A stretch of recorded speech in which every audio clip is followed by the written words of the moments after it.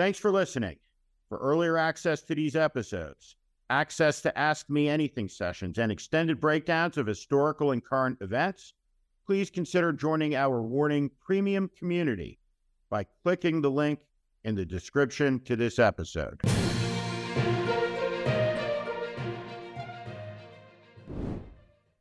Donald Trump, the 46th President of the United States, has become the first president in American history to be criminally charged by the federal government. The indictment, which has 7 counts and is not yet public, includes charges under the Espionage Act. Donald Trump took, improperly, thousands and thousands of classified documents from the White House that were not his. They belonged to the people of the United States, to the government of the United States. They included some of the nation's most closely guarded secrets, and they wound up in Mar-a-Lago. For what purpose, we don't know. But nobody should mistake what is happening as anything other than historic, profoundly important, and deeply relevant to the future of the country. We are testing a proposition here, and the proposition is this: no person in the United States is above the law. We have no dictator in this country. We have no king. We have a president who temporarily is given great powers to preserve, protect, and defend the Constitution of the United States. He is not above the law. He was given the greatest privilege that any American citizen could ever be given, and he lied to the American people more than 35,000 times. But those aren't crimes. Those are signs of immorality. Those are signs of mental illness and sickness, but not crimes. What Donald Trump has been indicted on includes a failure to protect the nation's most grievous secrets. These are serious charges, not frivolous. But it's also important to remember at this moment, as the internet is filled with violent threats from MAGA extremists, as politicians like Josh Hawley rush forward to attack the American criminal justice system, to indict it as corrupt in defense of the most corrupt man who ever held office in America, it's worth mentioning that Donald Trump is innocent, exactly like he said he was. He declared, "I am an innocent man." And under the American system of jurisprudence, he in fact is. He is innocent. He is presumed innocent until proven guilty. And this is fundamental to the American concept of justice. Nobody should have schadenfreude here. There should be no happiness. There should be no delight about a political enemy falling. This is a dangerous hour for the United States. We are in the hours of consequence from the dismal Trump presidency, from the years of indecency, cruelty, vanity, narcissism, meanness. This is the accountability stage. The fundamental question at hand is, can Donald Trump do whatever it is he pleases, whatever he wants, absent any consequence? That proposition is about to be tested. But we should also understand that Donald Trump, despite everything, is at this moment the frontrunner for the Republican nomination for the presidency of the United States. The Democratic administration of Joe Biden, the man who defeated Donald Trump in the presidential election, the man who Donald Trump has constantly smeared, attacked his family, the man who Donald Trump claims, in fact, did not beat him, but in fact took the presidency illegitimately through an act of fraud, is now prosecuting, through his administration, Donald Trump, the Republican frontrunner. It is an enormous historical event for a member of the political opposition, which Trump is, against the party in power, to be prosecuted. It's an extraordinary event, and one we shouldn't take lightly. Mike Pence was entirely correct when speaking with Dana Bash, when he talked about this being an act that usually takes place in a banana republic. Maybe that's appropriate, because what Donald Trump did his best to do was to turn America into a banana republic over the last 4 or 5 years. The fundamental question at hand for the American people is, what was Donald Trump's intention with those classified documents? Federal prosecutor Jack Schmidt has made a determination that his intention was a criminal act. And now, soon, we'll see. And then a jury of his peers will make a judgment against Donald Trump as the evidence is presented, should this go to trial. The American people can do better than Donald Trump. This man should never hold a position of power in the country again.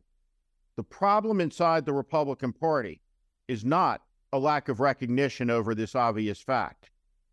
It is the fact that though it is obvious, they remain fearful, afraid, and intimidated of Donald Trump. It's why weak men like Ron DeSantis do everything to defend Donald Trump. Not because it's right, not because they're trying to make an argument about America's jurisprudential system. No, because they are afraid. They are intimidated. And so in the days ahead, we will see the intimations towards political violence. We will see calls for political violence on the internet and from the chat rooms in the extremist corners of the internet where the MAGA movement resides. We will see the threats.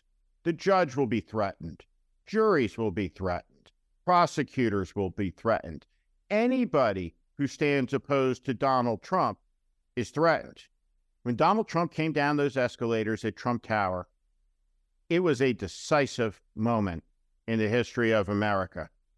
It was one of our worst moments as Donald Trump descended, spewing racist bile about how every Mexican is a rapist and a murderer.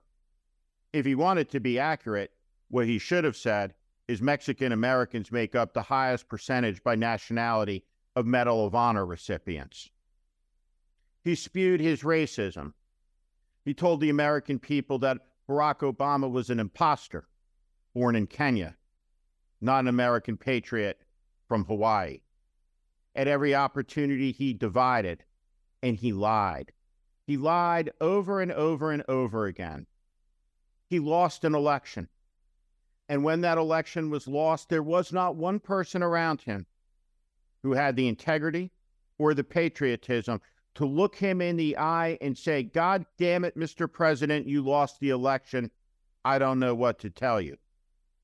Instead, they allowed his lies to flourish and to grow. They allowed the insanity to spread. And here's where it ended up. Even the man that Donald Trump tried to have hung on that day will not denounce him. It is the most appalling spectacle of American weakness, flaccidity, and impotence that has ever been seen in the history of the Republic. Why are so many Republican politicians afraid of this man? Even now, in this hour, when he stands indicted under the Espionage Act, they defend him mindlessly. Why has the Republican Party and its politicians submitted so fully and completely to a cult of personality built around the rancidity of a convicted sexual abuser, someone who demeans and defames his enemies, attacks, and tries to burn down the greatest institutions ever conceived by the mind of man that sustain American democracy approaching its 250th year? Why are America's elected politicians permitting this man to harm the country? And the answer is simple: ambition, greed, and cowardice. And now it has come to pass that Donald Trump is an accused criminal, accused by the government of violating the Espionage Act. But this isn't any normal contractor. This is a former president of the United States, the commander-in-chief. And he is also the frontrunner to be the Republican nominee to be president again. Of course, should he take power again, American democracy will end shortly before its 250th year, and it will prove what the skeptics of republics have always said from the beginning of the American experiment, that no republic has endured. And it will be the case that this one won't either, should Donald Trump return to power. There is a fundamental proposition at hand, and it is this: we have no king, we have no dictator, and the way that it is supposed to work is no person in America is above the law, including Donald Trump. What we have seen in the reaction to Donald Trump's indictment, which is not yet public, which nobody has read, is repulsive. Republicans are rushing to defend, not his rights, not saying that he is innocent until proven guilty, which he certainly is. They are rushing to defend the indefensible out of fear. They are advancing a dangerous notion that Donald Trump is above the law. He's not. What is it that Donald Trump did with some of America's most sensitive secrets? Let's put it on the table. Did he sell them? His son-in-law and his daughter received $2 billion from the Saudi investment fund, the very same fund that was just used by the murdering crown prince to take over professional golf in the United States. Jared Kushner received $2 billion. Billion. Does anybody really think he didn't get anything for it? Is it possible that there are Americans so naive? We're about to find out.